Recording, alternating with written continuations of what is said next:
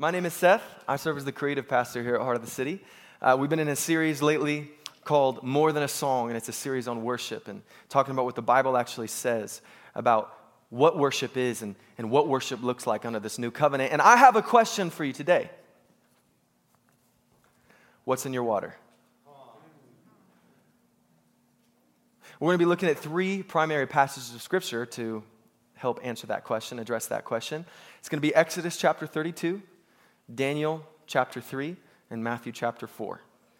So if you guys have your Bibles, you can take those out, on your phone, on your paper, on your tablet, on your contact lens, whatever it looks like. We're going to start with Exodus, which is the second book of the Bible, second book of the Old Testament. Exodus is primarily about God using Moses to deliver the people out of Israel. I'm sorry, not out of Israel.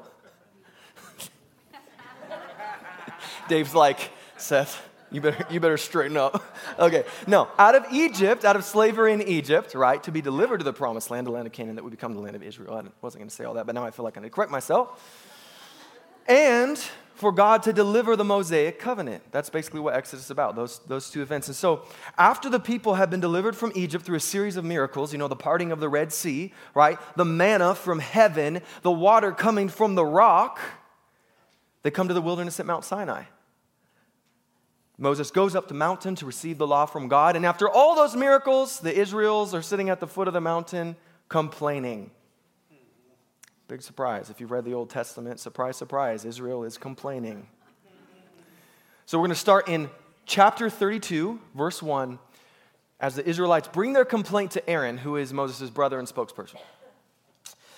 When the people saw that Moses delayed to come down from the mountain, the people gathered themselves together to Aaron and said to him, "Up, make us gods who shall go before us. As for this Moses, the man who brought us up out of the land of Egypt, we do not know what has become of him." Very nice, Israel. So Aaron said to them, "Take off the rings of gold that are in the ears of your wives, your sons, and your daughters, and bring them to me." So all the people took off the rings of gold that were in their ears and brought them to Aaron, and he received the gold from their hand and fashioned it with a graving tool and made a golden calf. And they said, "These are your gods, O Israel, who brought you up out of the land of Egypt." Can someone say, uh-oh? Yikes, guys. The book of Daniel is one of several prophetic books of the Old Testament. The authorship is attributed to a man named Daniel, who was a Jewish man of great influence during the time of Israel's Babylonian exile. He was in a place of great authority. Now, chapter 3 of Daniel is about three other Jewish guys who had a lot of authority and a lot of influence during the Babylonian exile. And you may know their names as Shadrach, Meshach, and Abednego. Now, Shadrach. So during this time, during their lives, the king of Babylon, whose name is, I don't even want to say it now, I feel bad. You know what I think this is? This is God reminding me of all the times I've made fun of my dad's pronunciation of things. And the Lord is coming to me and going, no. Nebuchadnezzar, I even pronounced the silent D, okay? Now, there was a time when he had a golden image that was built, and when the music played, all the people had to bow to that image. But these three dudes, who I'm not going to try to say their names again, would not bow. And let's see Nebuchadnezzar's response. In Daniel 3, verse 13, "Then Nebuchadnezzar, in furious rage, commanded that Shadrach, Meshach, and Abednego be brought. So they brought these men before the king. Nebuchadnezzar answered and said to them, 'Is it true, O Shadrach, Meshach, and Abednego, that you do not serve my gods or worship the golden image that I have set up? Now, if you are ready when you hear the sound of the horn, pipe, lyre, trigon, harp, bagpipe, and every kind of music to fall down and worship the image that I have made, well and good. But if you do not worship, you shall immediately be cast into a burning fiery furnace. And who is the God who will deliver you out of my hands?'" Ooh, Nebuchadnezzar. You better be careful what you say. Verse 16, it continues, "Shadrach, Meshach, and Abednego answered and said to the king," and this is one of my favorite responses in all of Scripture, the boldness and the bravery and the courage in this answer. "O Nebuchadnezzar, we have no need to answer you in this matter. If this be so, our God whom we serve is able to deliver us from the burning fiery furnace, and he will deliver us out of your hand, O king. But if not,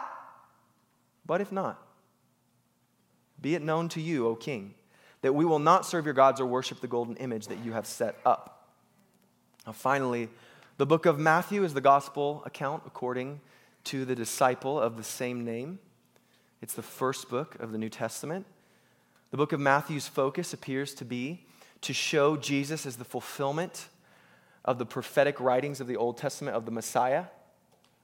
Matthew seems to be written largely to the Jewish culture, people who would know and understand the prophecies from the Old Testament.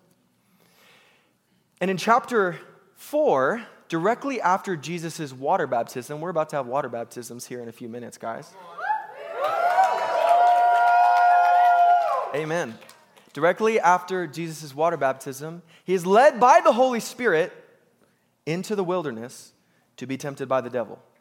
Are you uncomfortable with that? He was led by the Holy Spirit into the wilderness to be tempted by the devil. Figure that out. Before his ministry was officially launched. So we find in the last of these temptations in verse 8 of Matthew 4. Verse 8, again, the devil took him to a very high mountain and showed him all the kingdoms of the world and their glory. And he said to him, all these I will give you if you will fall down and worship me. Then Jesus said to him, begone, Satan, for it is written, you shall worship the Lord your God, and him only shall you serve. Amen, Jesus. Let's pray. Father, we thank you for your word. We thank you that through your word our eyes are opened. God, that our hearts are softened. That you would plow the ground, that our hearts would be good soil today to receive your truth. We pray that your truth would be planted deep inside of our hearts and transform us from the inside out. That not one of us would walk away unchanged. That you would draw our attention, draw our hearts, draw our affections today, that we might look more like you. In Jesus' name, amen. When I was 14 years old, we moved here to Coeur d'Alene, Idaho. Loved Vancouver, Washington, came here, no friends, no credibility.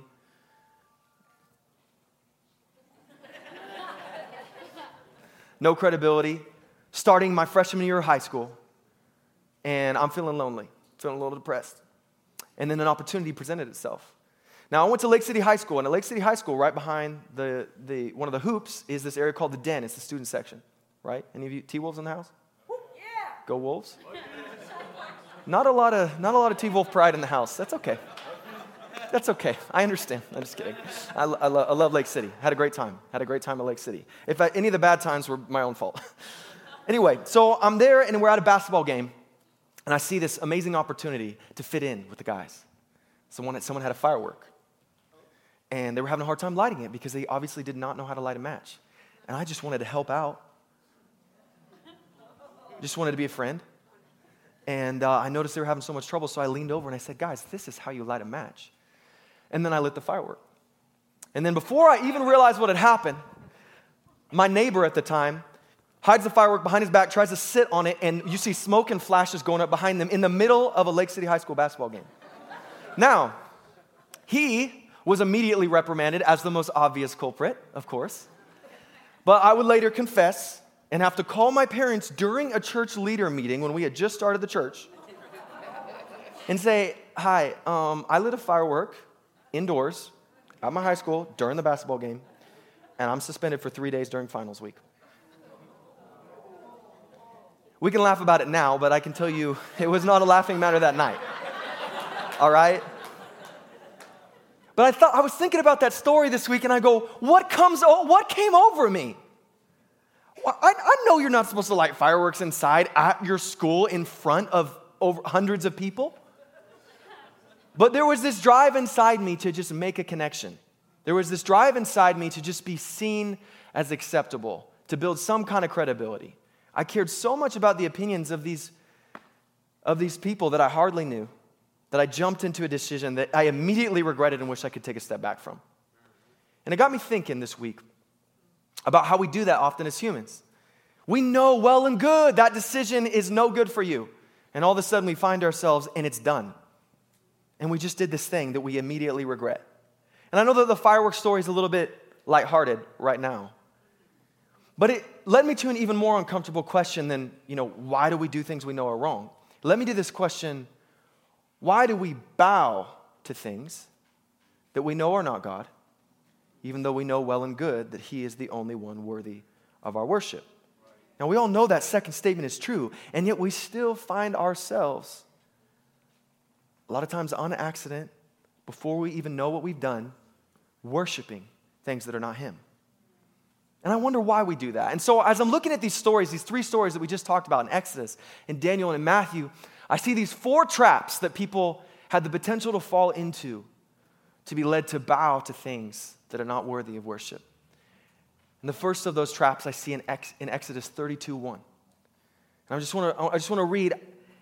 It says in Exodus 32:1, when the people saw that Moses delayed to come down from the mountain, I think one of the traps that we fall into is impatience. You know, we tout ourselves as the microwave generation or the microwave culture, but people have been demanding instant results a lot longer than our history. There's this thing inside of us that as soon as we get to a situation where God is not on our timeline, because we know time better than the God of the universe, somehow we get that in our heads that we have a better sense of timing. We take matters into our own hands and we use tools like our ability to persuade or money or substance, something to get us that quicker result that we're desiring until we get God back on our time frame. And we find ourselves bowing to lesser things because God is just taking too dang long. The second trap that I see in that same passage from Exodus 32, verse 4, is the trap of lack of remembrance leading to lack of gratitude. Lack of remembrance and lack of gratitude.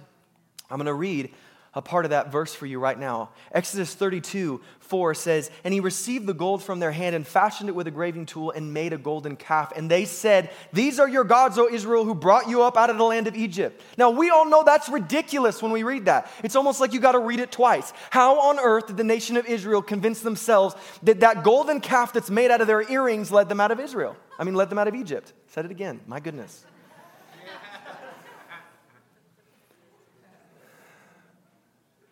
We are shockingly quick to forget the faithfulness of God. And it's not just the nation of Israel. It's you and it's me. I can't tell you how many times I'm sitting there, I'm going, God, are you going to come through? Where are you? And I can just feel God like breaking out this list. And He's like, okay, Seth. Bro, you're 28. You should not have dementia yet. But we do. We battle with spiritual amnesia as human beings. I wish I could fix it. But I'm telling you, we do it. We fail to remember. And when we fail to remember, we fail to thank Him. Sometimes it's so hard to remember what it was like, how hard it was, how cruddy it was living when we weren't following Jesus. We go, oh, what was that like? Was that so bad? And then we return to our sin like a dog returns to its vomit. And then we realize how nasty that life was. Quick to forget, and quick to forget, quick to complain. We bow to lesser things because we forget God's faithfulness. And when we forget God's faithfulness, we do not dwell in a place of gratitude for His activity in our lives. If you forget, you won't remember what to be thankful for. The third trap that I believe that we fall into is fear. Now, fear manifests in a lot of different ways. I want to read from Daniel 3:15. But if you do not worship, you shall immediately be cast into a burning fiery furnace. And who is the God who will deliver you out of my hands? Maybe it's fear of being obviously they're literally dealing with life and death. Fear of being thrown into the fire and burned up. But we deal with fear like fear of being ostracized, fear of being alienated because of our beliefs or our conduct. Fear of being labeled as narrow-minded or as exclusive or as hateful. Maybe we're in fear of actual punishment that could occur because of our expression of faith. Fear of death and the mystery that lies beyond it. I think that's one that's been gripping our culture immensely over the past several months. A church who preaches a gospel that's about eternal life and find ourselves crippled with fear of heaven coming sooner.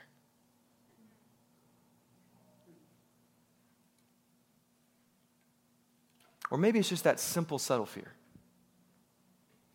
That simple, subtle fear of, I wonder what they're thinking. I wonder what they're thinking. And we find ourselves bowing to lesser things because we care more about the opinion of man than the opinion of God. The fourth trap I see in these passages is the desires of the flesh in Matthew 4, 8 through 9. Again, the devil took him to a very high mountain and showed him all the kingdoms of the world and their glory. And he said to them, all these I will give you, all these I will give you if you fall down and worship me. Now, the idea of kingdoms might not be the thing that tempts you or draws your attention, but let me just say we all have our drug of choice. Maybe for you it is power. Maybe for you it is influence, or maybe it's wealth, or maybe it's pleasure, or maybe it's the sneaky one, convenience, security. We don't think of those ones as desires of the flesh. We totally justify those ones. We just move security and convenience up the priority list and up the priority list, and we just go, well, I'm just being safe. I'm just doing what's best for my family. And we find ourselves bowing to lesser things because we are letting the desires of the flesh rule over us instead of what God warned Cain about in Genesis, that sin would desire us, but that we must rule over it. The position of a son or daughter in the kingdom is one that rules over fleshly desires. Whoever told you that you were condemned to fall into patterns of sin over and over and over again needs to read the New Testament. We are meant to rule over those desires, not the other way around.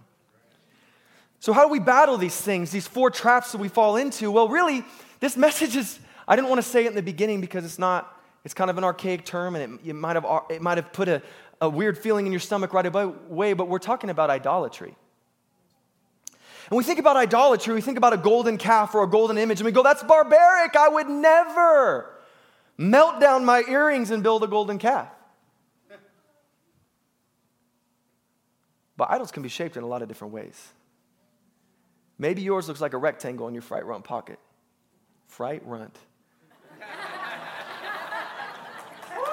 God is humbling me this morning. I am being humbled. Your front right pocket. Or maybe it's a social account where you're incessantly checking back how many likes, how many comments, how many views, how much attention can I get? Or maybe it's something simple like your place at work where you're going out of your way just when your supervisors are looking to do what looks the best, even though you know that behind the scenes you don't have that kind of integrity. Idols can look a lot of different ways. And so I want you to get the idea of a golden calf out of your head and instead think about it like this. The great father in the faith in the early church, St. Augustine, he said it like this. He said, the essence of sin is disordered love. That's the tricky thing about idolatry is so many times the things that are idols in our lives are not bad in and of themselves. They're just in the wrong order. Just like what I was saying earlier, security is not a bad thing. Convenience isn't always a bad thing. Influence isn't a bad thing, but it can get in a bad order. So these four weapons for battling idolatry. Number one is to persevere in patience, to wait upon the Lord. Sometimes I just think during that time when they built the golden calf, Israel, if only you knew what God was doing on the mountain, you would have waited for the Lord in the valley. Let me say that again, 2020 church. If only you knew what God was doing up on the mountain, you would have waited upon him in the valley. USA 2020, you would have waited upon him in the valley.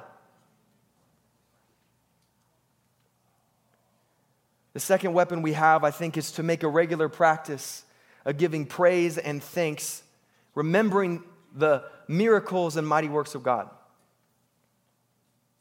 There is no way that if Israel had an attitude of praise and thanksgiving, recounting the mighty works that God had just done, delivering them from slavery, that they would have gone to Aaron complaining. I don't know if you noticed this, but there is a negative correlation between gratitude and whining.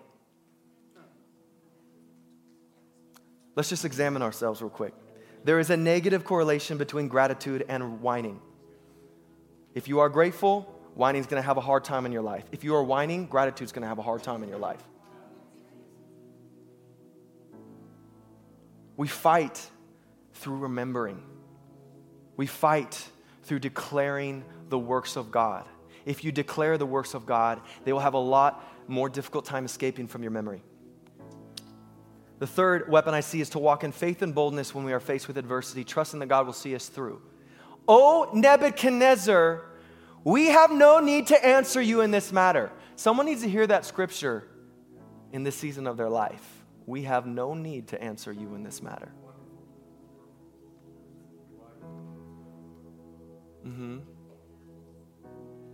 If this be so, our God whom we serve is able to deliver us out of your hand, O king. And it says, and he will deliver us out of your hand, O king. But if not, be it known to you. But if not, be it known to you that we will not serve your gods or worship the golden image that you have set up. I just want to talk to you guys about faith for a minute. It's easy to get on the page that God can save us, can deliver us from a situation, right? We're all, okay, God can, he can do all things. Take it to the next level, that he will deliver us from a situation. But what about that next one? That's the one I think we have a hard time getting to. But if not. I want to ask you about the faith that's residing with you today. Do you have God can? Do you have God will? Or do you have a but if not kind of faith inside of you that says, whatever it looks like, regardless of if it happens the way that I think it's going to happen, regardless if I heard him the way he actually spoke, we will not bow. And the last weapon that I see, and this one, no emails on this one. Okay, church? You can send me an email of encouragement. I'm just kidding. No, if I need to be rebuked, I need to be rebuked, but please don't email me. To stand on the word, our last weapon I see here is to stand on the word of God, hiding it in our hearts and using it to counter the lies of the enemy. Jesus responded to the enemy with scripture from Deuteronomy, saying, you shall worship the Lord your God, and him only shall you serve. And in earlier temptations before verse 8, you will have seen that the devil used scripture itself to try and tempt Jesus. But Jesus knew that the scriptures were being twisted and taken out of context. Think about it. Think about it. If we do not know the word in the United States in 2020, if we do not know the word, the philosophies and the statements of this world will sound so good to our little ears that we will not see the deception in them. There is a way that seems right to a man, but in the end it leads to destruction. Little phrases like, love is love. Little phrases like, my body, my choice. Little phrases like, this is my truth. Or the idea that if I disagree with you on any topic, you can just add the word phobic at the end of it to shut me up. You must be afraid of this issue. No, I'm not afraid of it at all. I'm not afraid of it at all. I just honor the word of God over your feelings.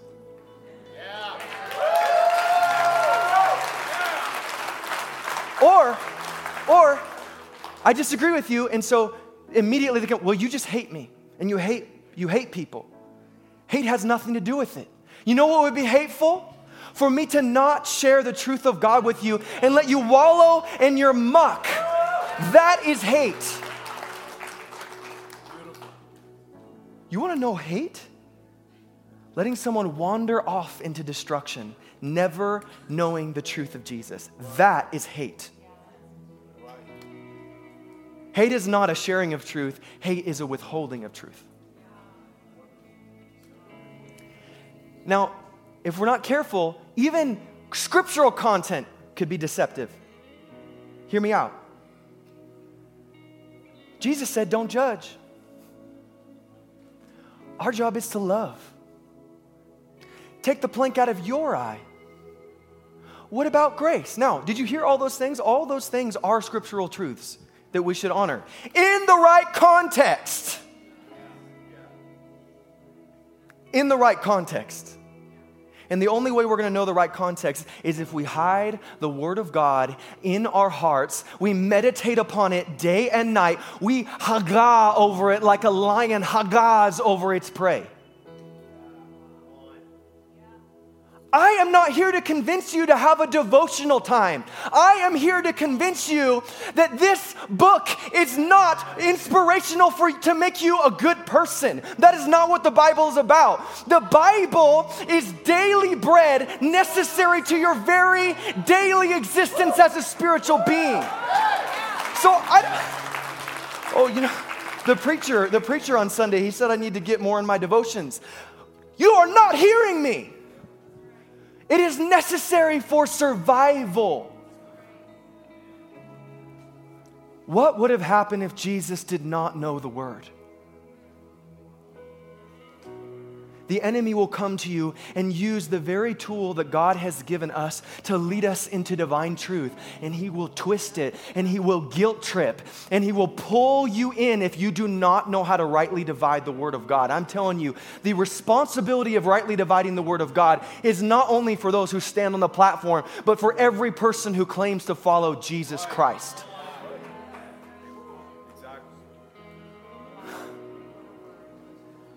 If we do not hide this word in our hearts, it is to our own peril. Now I want to run one last thing by you. In Exodus 32, a little bit later in that chapter with the golden calf, right? God told Moses about the evil that the people of Israel had done, and Moses went to go take care of things. And we'll start reading in verse 19. Please listen closely. And as soon as he came near the camp and saw the calf and the dancing, Moses' anger burned hot, and he threw the tablets out of his hands and broke them at the foot of the mountain. You know what I noticed about that? Is that that was not counted to Moses as sin. What happened? He grew angry and threw the tablets where the covenant was on.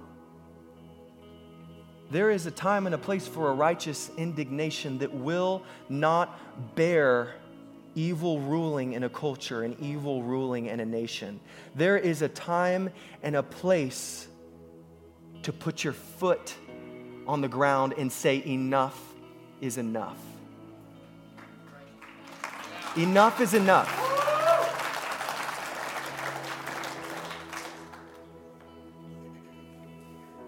It continues, it says, he took the calf that they had made and burned it with fire and ground it to powder and scattered it on the water and made the people of Israel drink it. Oh, well, that doesn't sound healthy for them. That doesn't sound like grace. That doesn't sound politically correct. It was the appropriate response for the situation. And I just want to ask you, on November 1st, this week in particular, do you have a reasonable response inside of you? It's a big week for our nation. Is there a reasonable response inside of you?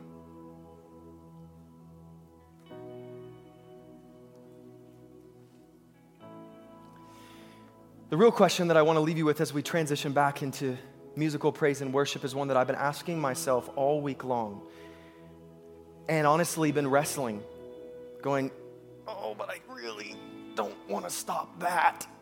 That's not really sin, is it? And it's this question: if Moses was able to see into your life, your behaviors, your patterns, and your beliefs today, what would he make you drink? What would he make me drink? What would be in your water? What are those things that you have bowed to on purpose or on accident? that are not worthy of your worship.